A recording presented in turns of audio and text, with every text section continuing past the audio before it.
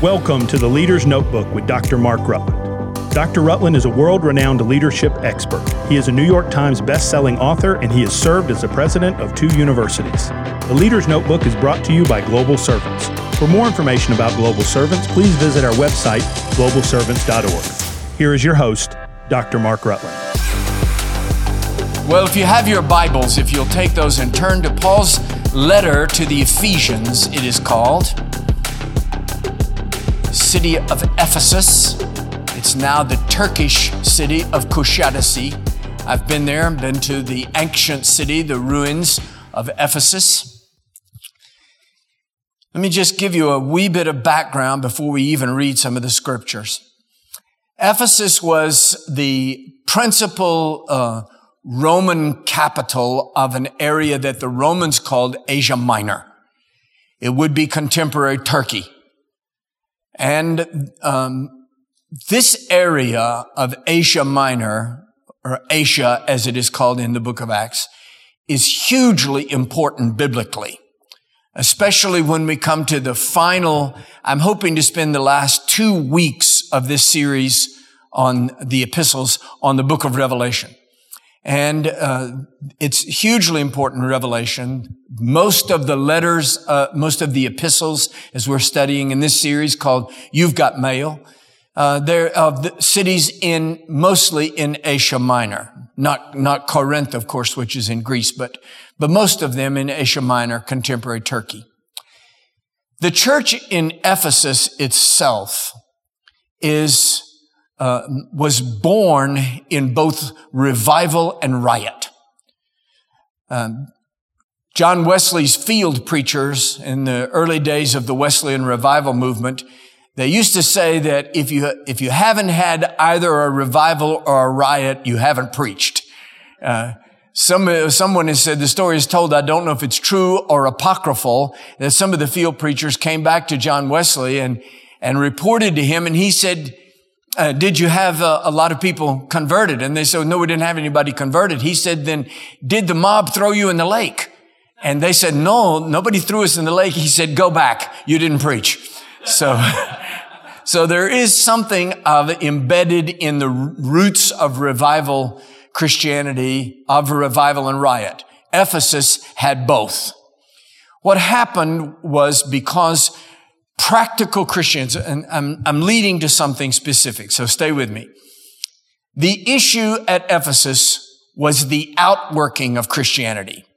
Nobody in Ephesus was angry when people turned to Christ.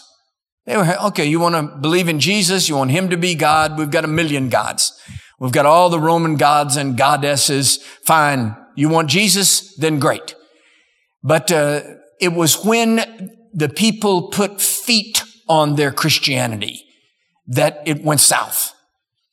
They, realizing that their lifestyle had to change, that they could not live the way they used to live, they began to change. They burned their magic books. They turned away from legerdemain, witchcraft. And then they turned away from the worship of the patron goddess of Ephesus, was Diana, the Roman name, or Artemis, the Greek name. And the belief was that there was a statue to Diana in the temple, this huge temple, one of the 7 wonders of the ancient world, was the temple to Diana, or Artemis, in Ephesus. And the folklore that had developed over the centuries was that this statue had fallen from the heavens, that Jupiter had dropped it down into the bay and they dredged it up. Of course, it had been carved and decorated and it was totally man-made, obviously. But it was there. And as people came, tourists came to tour the great temple and see the wonder of it. And then while they were there, they would buy largely made of silver, little silver statues of Diana. And it was a major part of both their religion and their economy. So when practical Christianity put the axe to the root of that, and the trade began to fall off, and people weren't buying as many statues, and then the silversmiths, led by the head of their guild, a man named Demetrius, When they began to say, what's causing all this? He said, it's those Christians. They don't believe in Diana. And he led what became known as the Silversmiths Riot. And it had to be stopped by threat of Roman intervention. It was a big thing. And Paul the apostle was going to go into the midst of the riot, and only his associates implored him and held him back. And they said, no, your presence will not make anything better. And Paul's presence almost never made anything better. Paul was just a lightning rod, and they wouldn't let him go in. So the church at Ephesus was well established. It was established in revival. It was baptized in fire. So the letter that we call Ephesians, it may not have even been written to the church at Ephesus. It may have been written to the church at Laodicea. And as with several of Paul's epistles, he said, have this letter read at some of the other churches. Because there is a reference to a letter written to Laodiceans, but we don't have that. That no copy of that is extant. But we do have this letter, and it is possible that it was shared between the churches at Ephesus and Laodicea. It's one of the prison epistles. It was written probably around 60 or 62 AD, which means that it was about between 10 and 15, probably 13 years after Galatians, which we studied last Wednesday night. It is different from several of the other epistles. It's not very personal. It's a more theological letter. It's not trying to straighten out a fight like Galatians or some of the others, where you need to quit fighting with him, and you all behave yourselves, and don't allow this in your church, and don't allow that. As in Corinthians, when he's kind of rebuking them and dealing with the excesses of one kind or another in the church. This is a book about great Christian themes. The theme of the grace of God in redemption. Let me just read a little bit. If you'll turn to chapter 1, beginning with verse 12. That we should be to the praise of his glory, who first trusted in Christ, in whom ye also trusted after that ye heard the word of truth, the gospel of your salvation, in whom also after that you believed, you were sealed with the Spirit, the Holy Spirit of promise. Look at verse 14. Which is the earnest of our inheritance until the redemption of the purchased possession unto the praise of his glory. Is there a real estate agent in the house? Anybody here sells real estate? No? All Christians? No, sorry. Just a joke, sorry. Stay calm. This is real estate language. This is real estate language. Don't you understand? He says, you've been purchased at a great price. But until that purchase is claimed and taken to heaven, here is the earnest money. And the earnest money of that purchase redemption is the Holy Ghost. So he says the purchase has been made, but here's the earnest. He says the earnest of our redemption, the earnest money, the down payment, here it is the Holy Spirit. He deals with the church itself. The triumphant nature of the church, that we are seated together with him in the heavenlies. It's translated, by the way, heavenly places in the King James Bible. If you will notice, this is just a side note, but always watch for words in the KJV that are in italics. When you see the word printed in a different font in italics, it's the editor telling you that is not in the manuscript. That word is not in the manuscript, but being translated from Greek, they said it doesn't make any sense without some words in English added, but they want you to know they are added. So, for example, we're seated together with him in heavenly places. The word places is not in that sentence and probably is a bad addition. It should read, we are seated together with him in the heavenlies. In another dimension, in the heavenly realm. Heavenly place almost makes it sound like, Baskin Robbins or something, which everybody has their own view of heaven. I'm only saying. But what I want to zero in on tonight, let me give you one other thing. Turn to the end of Ephesians and look at chapter 6 and verse 12. Because if you are a creative writer, if you've done any creative writing at all, you know that you don't follow a thread through the whole thing and then suddenly say, oh, by the way, let me talk to you about this. And that's what Paul does in the end of the book of Ephesians. He deals with this great treatise on the church and on redemption and on grace and on personal relationships. And then out of nowhere, he starts listing all of this armory stuff. It doesn't really fit. Starting in chapter 6 and verse 12, for we wrestle not against flesh and blood, but against principalities, against powers, against the rulers of the darkness of this world, against spiritual wickedness in high places. Wherefore, take unto you the whole armor of God, that you may be able to withstand in the evil day, and having done all, to stand. Stand therefore, having your loins girt about with truth, and having the breastplate of righteousness, and your feet shod with the preparation of the gospel of peace. Above all, taking the shield of faith, wherewith you shall be able to quench all the fiery darts of the wicked. Take the helmet of salvation and the sword of the Spirit, which is the word of God.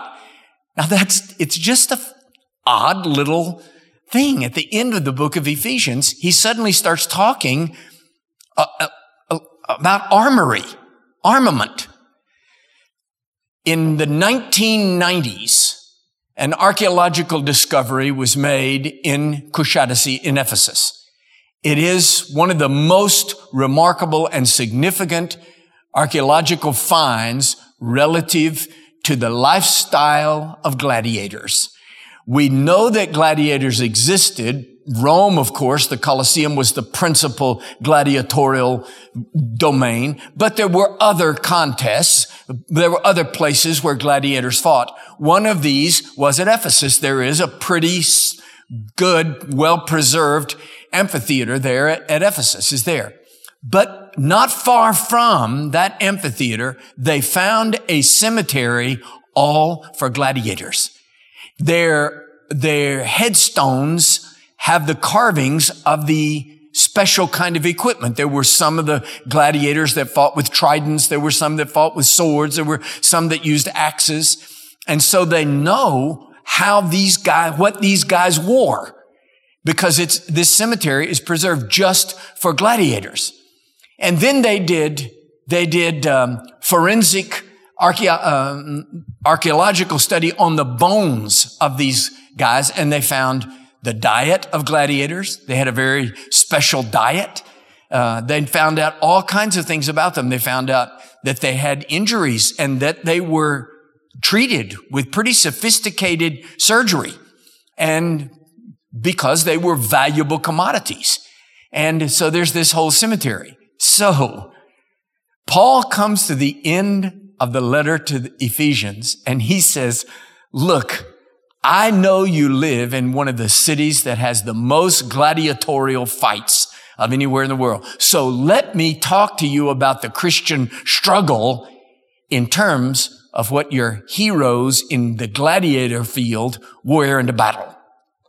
So it's as if I wrote an epistle, I'm not putting myself in, as if some pastor, Joe A. Crisel, wrote a letter to the church at Athens, Georgia, not Athens, Greece.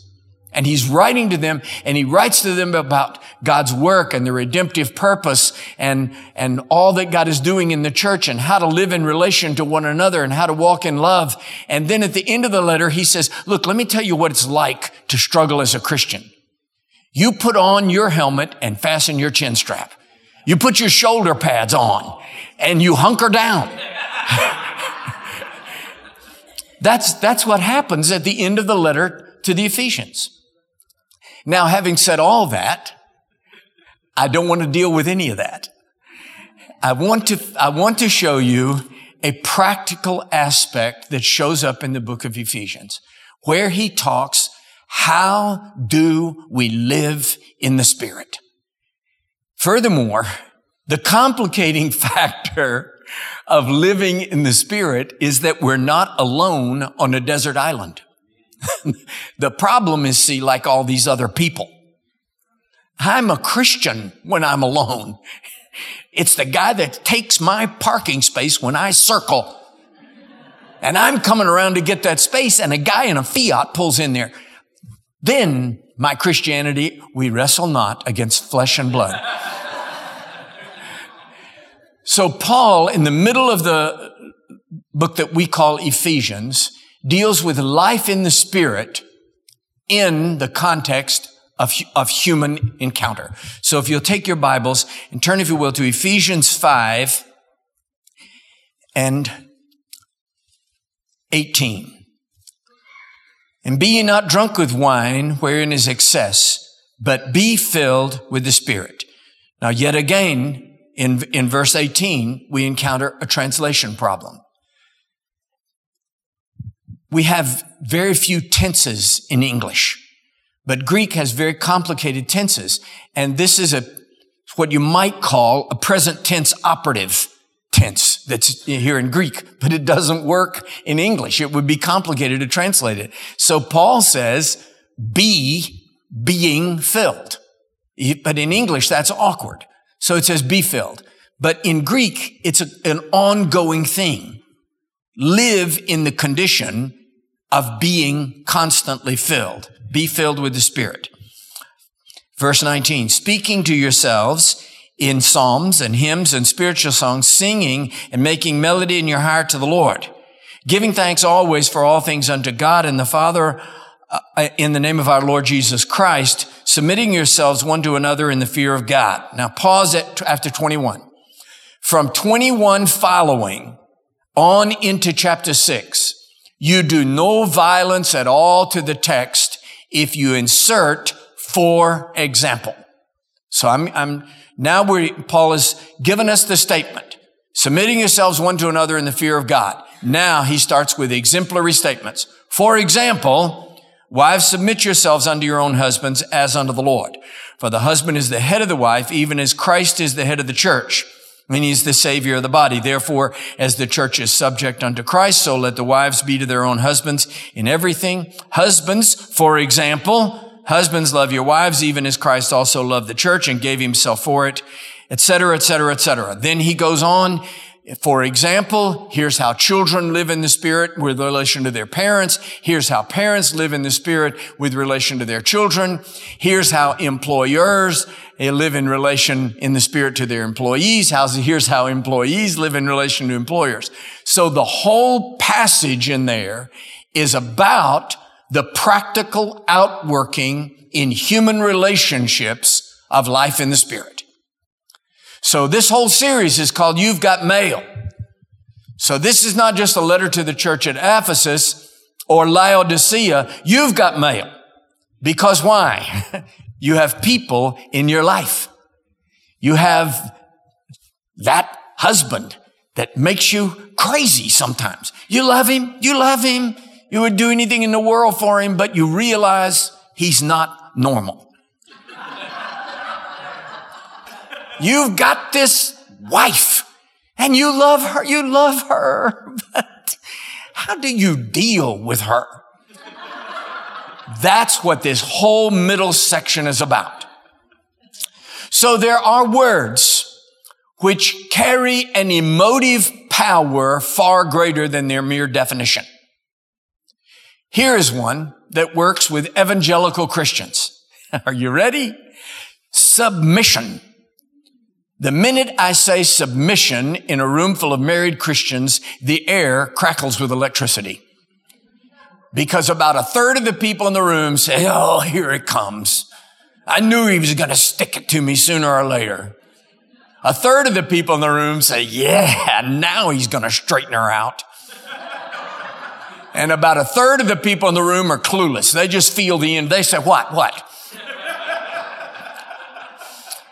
It is because, in my view, A perfectly valid and important biblical truth about submission in human relationships has been misapprehended, hijacked, largely by male teachers and therefore mistaught, which causes an unnecessary knee-jerk reaction largely by female listeners. So what does Paul mean when he uses the word submission? Look at Ephesians 5:22. Wives, submit yourselves unto your own husbands as unto the Lord. Every man in the place, say hallelujah. It's a delicious verse, isn't it? Wives, submit yourselves unto your husbands as unto the Lord. The only problem is verse 21. You can't read verse 22 without reading verse 21. Submit yourselves to each other in the fear of God.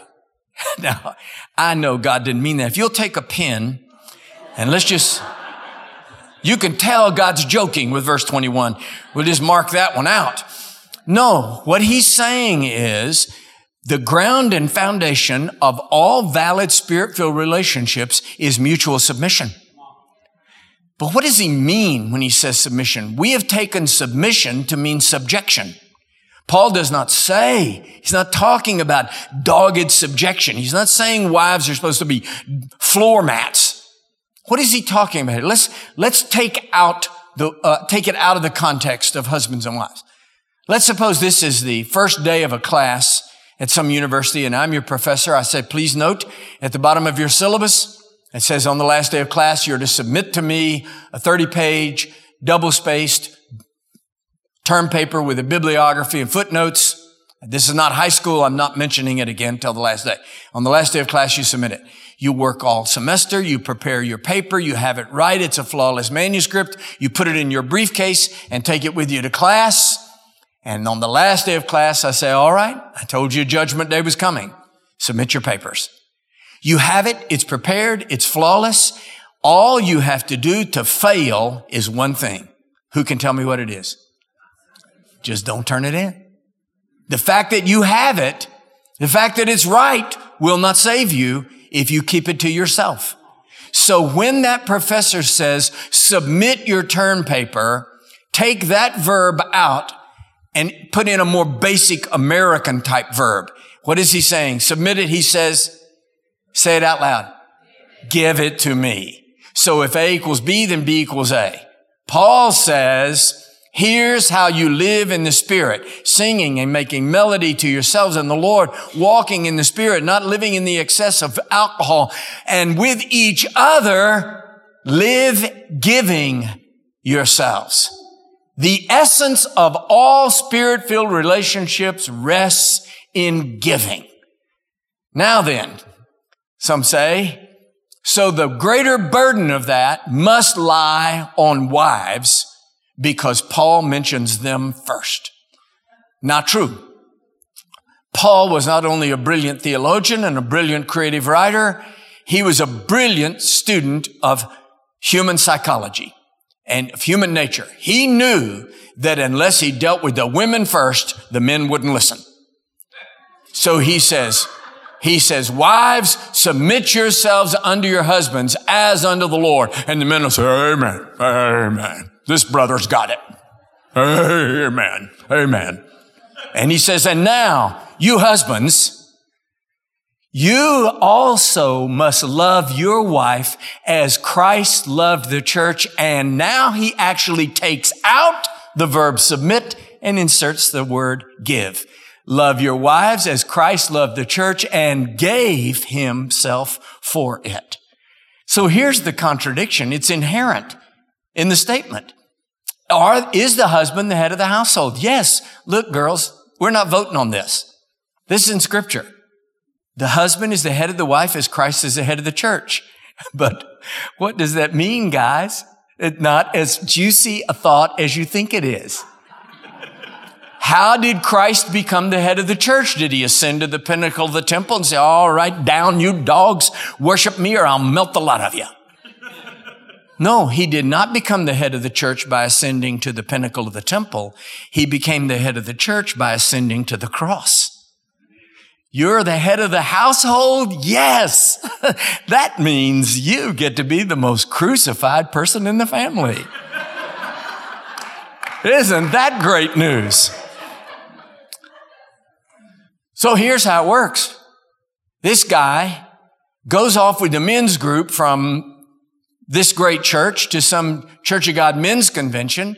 He's lost as a ball in high weeds. He's been drunk as Cooter Brown for 20 years. His wife and kids are at home praying, oh, God, save Daddy. Oh, God, save Daddy, save Daddy. And the last night of the men's convention, he gets saved. He gives his life to Christ. Is he saved? No, this is not a trick question. Is he saved? Yes, he's saved. Is there a difference between saved and walking in Spirit-filled maturity? The difference is oceanic. In the van on the way home, some nincompoop shows him Ephesians 5:22. Wives, submit yourselves unto your husbands as unto the Lord. He says, if you'd have shown me that verse, I'd have been a Christian years ago. All I ever wanted was what I wanted. I just wanted my way. Now I can get my way in the name of Jesus. He goes home and says, Daddy's saved. Yay, Daddy's saved. Nobody wants Daddy to go to hell. We're all thrilled. The problem is it doesn't take them 2 weeks to realize that this is the same selfish swine he was before he got saved. He's just a saved pig. He wants his way. So he bends them backward over the Bible with all of this arrogant male talk. If you disagree with me, you're not fighting me. You're fighting the Word of God. And now they realize they're up against a male God who's on their dad's side, and it's unreasonable and unthinking because he has completely misunderstood. Husbands, love your wives as Christ loved the church and gave his life that she might be sanctified and beautified. So what it means is to understand the essence of Christian marriage in the Holy Spirit, we must understand what it means to live giving. So, wives, give yourselves unto your husbands as if you were married to Jesus. That's a bigger stretch for some of you girls than for others, but give yourself, surrender yourself to your husband. Giving is the essence of it. Husbands, give yourselves for your wives. So you got this guy clunking around his house trailer in his cowboy boots, got a belt buckle the size of a dinner plate and a brain the size of an English pea. And he says, it's the opening day of deer season. I'm gone. You can color me gone. And she says, oh, baby, please don't go. Don't leave me. Please, the power company's ready to turn the lights off. 2 of the children have got diphtheria. The take-back man's coming for the car. Please don't leave me here. And he says, I'm the head of the household. Now, listen to me, brother. That's not King Jesus. That's King Kong. So the essence of being the leader is that you have to make decisions, but those decisions must necessarily imply a deep and profound self-sacrificial concern for those that you lead. So take it out of the context of marriage. Let's talk about children, because Paul goes on. He says, how do you children express Spirit-filled living? Obey your parents in the Lord. Honor them. It's a promise from God that you have a long life. Obey your parents. How do you parents? How do you express loving and Spirit-filled life to your children? How can I be submitted to my children and be an authority over them at the same time? It feels like a contradiction. So here's the scene. So here's a guy watching the World Series. It's the Braves and the Yankees. It's the bottom of the 9th inning. The Braves are up by 2 runs. And there's 2 outs, and it's 3-2 on the batter, and there's a Yankee on every base. You can put any adjective before Yankee that makes you feel good. And one strike, and the Braves win the World Series. 1 strike. Little Johnny over here, 5-year-old, is playing with a priceless Ming vase that his wife inherited from her great-great-grandmother. And so the guy says, Johnny, put that vase away. You know you're not supposed to have that. Daddy's watching the ball game. He turns back to the game and smash! The vase is destroyed.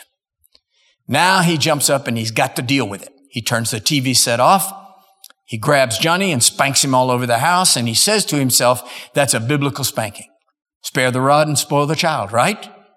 Sin is bound in the heart of the child, but the rod driveth it forth. The only problem is you cannot con a kid. Johnny knows exactly why he got the spanking. He didn't get the spanking because he broke the vase or even because he disobeyed his father. He got the spanking because he dared to be inconvenient. He got between his dad and the ball game. Now, how can I make a command decision? How can I deal with that, being an authority and yet be submitted for the good of my child? So the dad says, okay, let me turn this thing off. The Braves have figured out some way to lose this anyway, so let me turn this off. Take that vase. There's no reason a 5-year-old would be playing with a vase unless he's bored. So let me put it up on a high shelf where you can't reach it. And you run get your bat and ball and glove because the real World Series is in the backyard. Now I've made a command decision. I'm in leadership. I have demonstrated authority, but I have shown what spirit-filled living is in relation to being submitted to those under my authority. Paul then says, let's talk about the employer-employee relationship. He says, what about, how do you show your boss that you're a spirit-filled Christian? He says, don't work just with eye service. We don't use that term anymore. It's old English. It means don't just work when somebody's watching you. But do your job. Work hard. Demonstrate your submission to authority by doing your job. Don't gripe about your pay. Work hard and be a faithful servant. Then he says, what about you masters, you owners? Don't exploit your people's labor. Pay them what they're worth. Don't browbeat. Don't threaten. Don't treat them like garbage. Treat them with dignity and concern for their lives and pay them what they're worth, a living wage, and take care of your people. And then Paul ends with this. He says, because you also have a master and he is no respecter of persons. Let me give you the Revised Rutland translation. You big shots, remember, God is a bigger shot than you are. And he is not impressed with you. So the essence, Paul says, the essence of living Spirit-filled, yes, it begins with being filled with the Spirit. But that's theoretical. That's in us, living filled with the Holy Spirit. But how do I live in the Holy Spirit and how do I turn that into a human relationship? How do I be Spirit-filled with my wife? How do I be Spirit-filled with my kids? How do I be Spirit-filled with my husband? That's at the very heart of Paul's letter to the church at Ephesus. So, you've got mail. You've got mail. It's popping up on your computer. You've got mail. It's telling you have relationships. You have people in your life.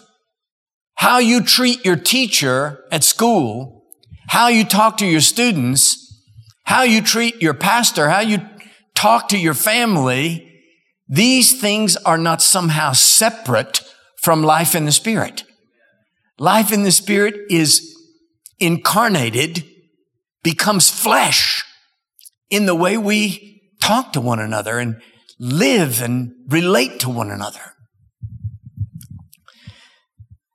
I preached a funeral some years ago. It's a man who seldom came to my church. The wife was committed.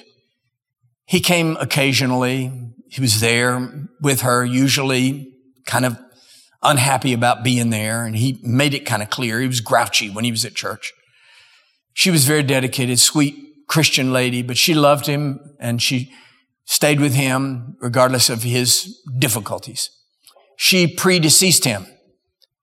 And when I got to the viewing, her coffin was covered in a blanket of roses It was like what you might see at the Kentucky Derby. It was a blanket of roses. I'd never seen anything like it over her coffin right down to the floor.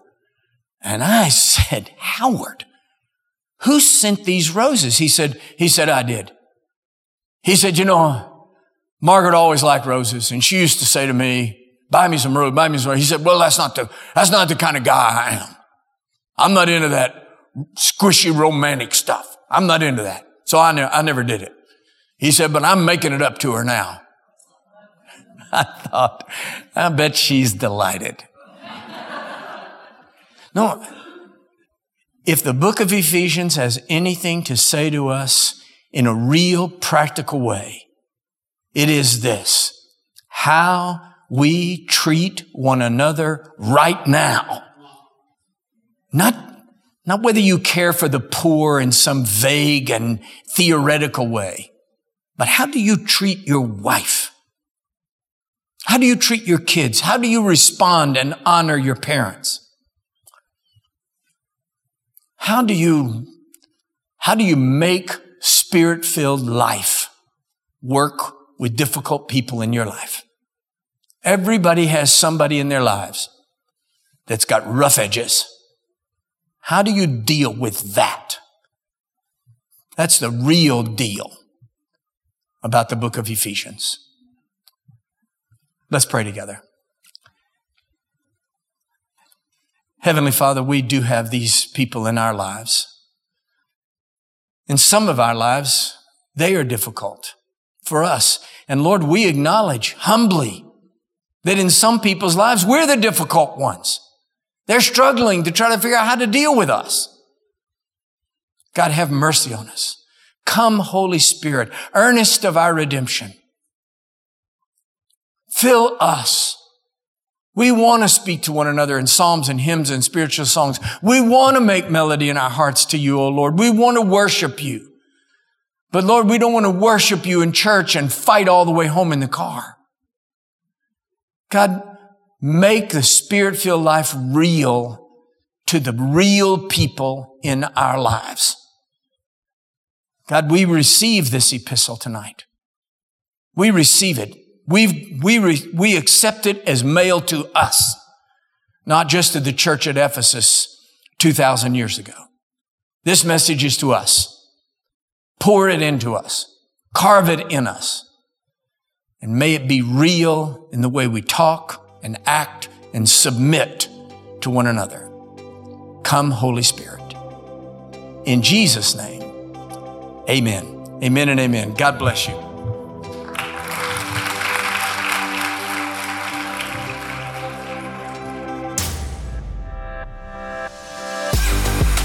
You've been listening to The Leader's Notebook with Dr. Mark Rutland. Be sure to subscribe, rate, and review today's podcast. You can follow Dr. Rutland on Twitter at Dr. Mark Rutland or visit his website, drmarkrutland.com. Join us next week for another episode of The Leader's Notebook.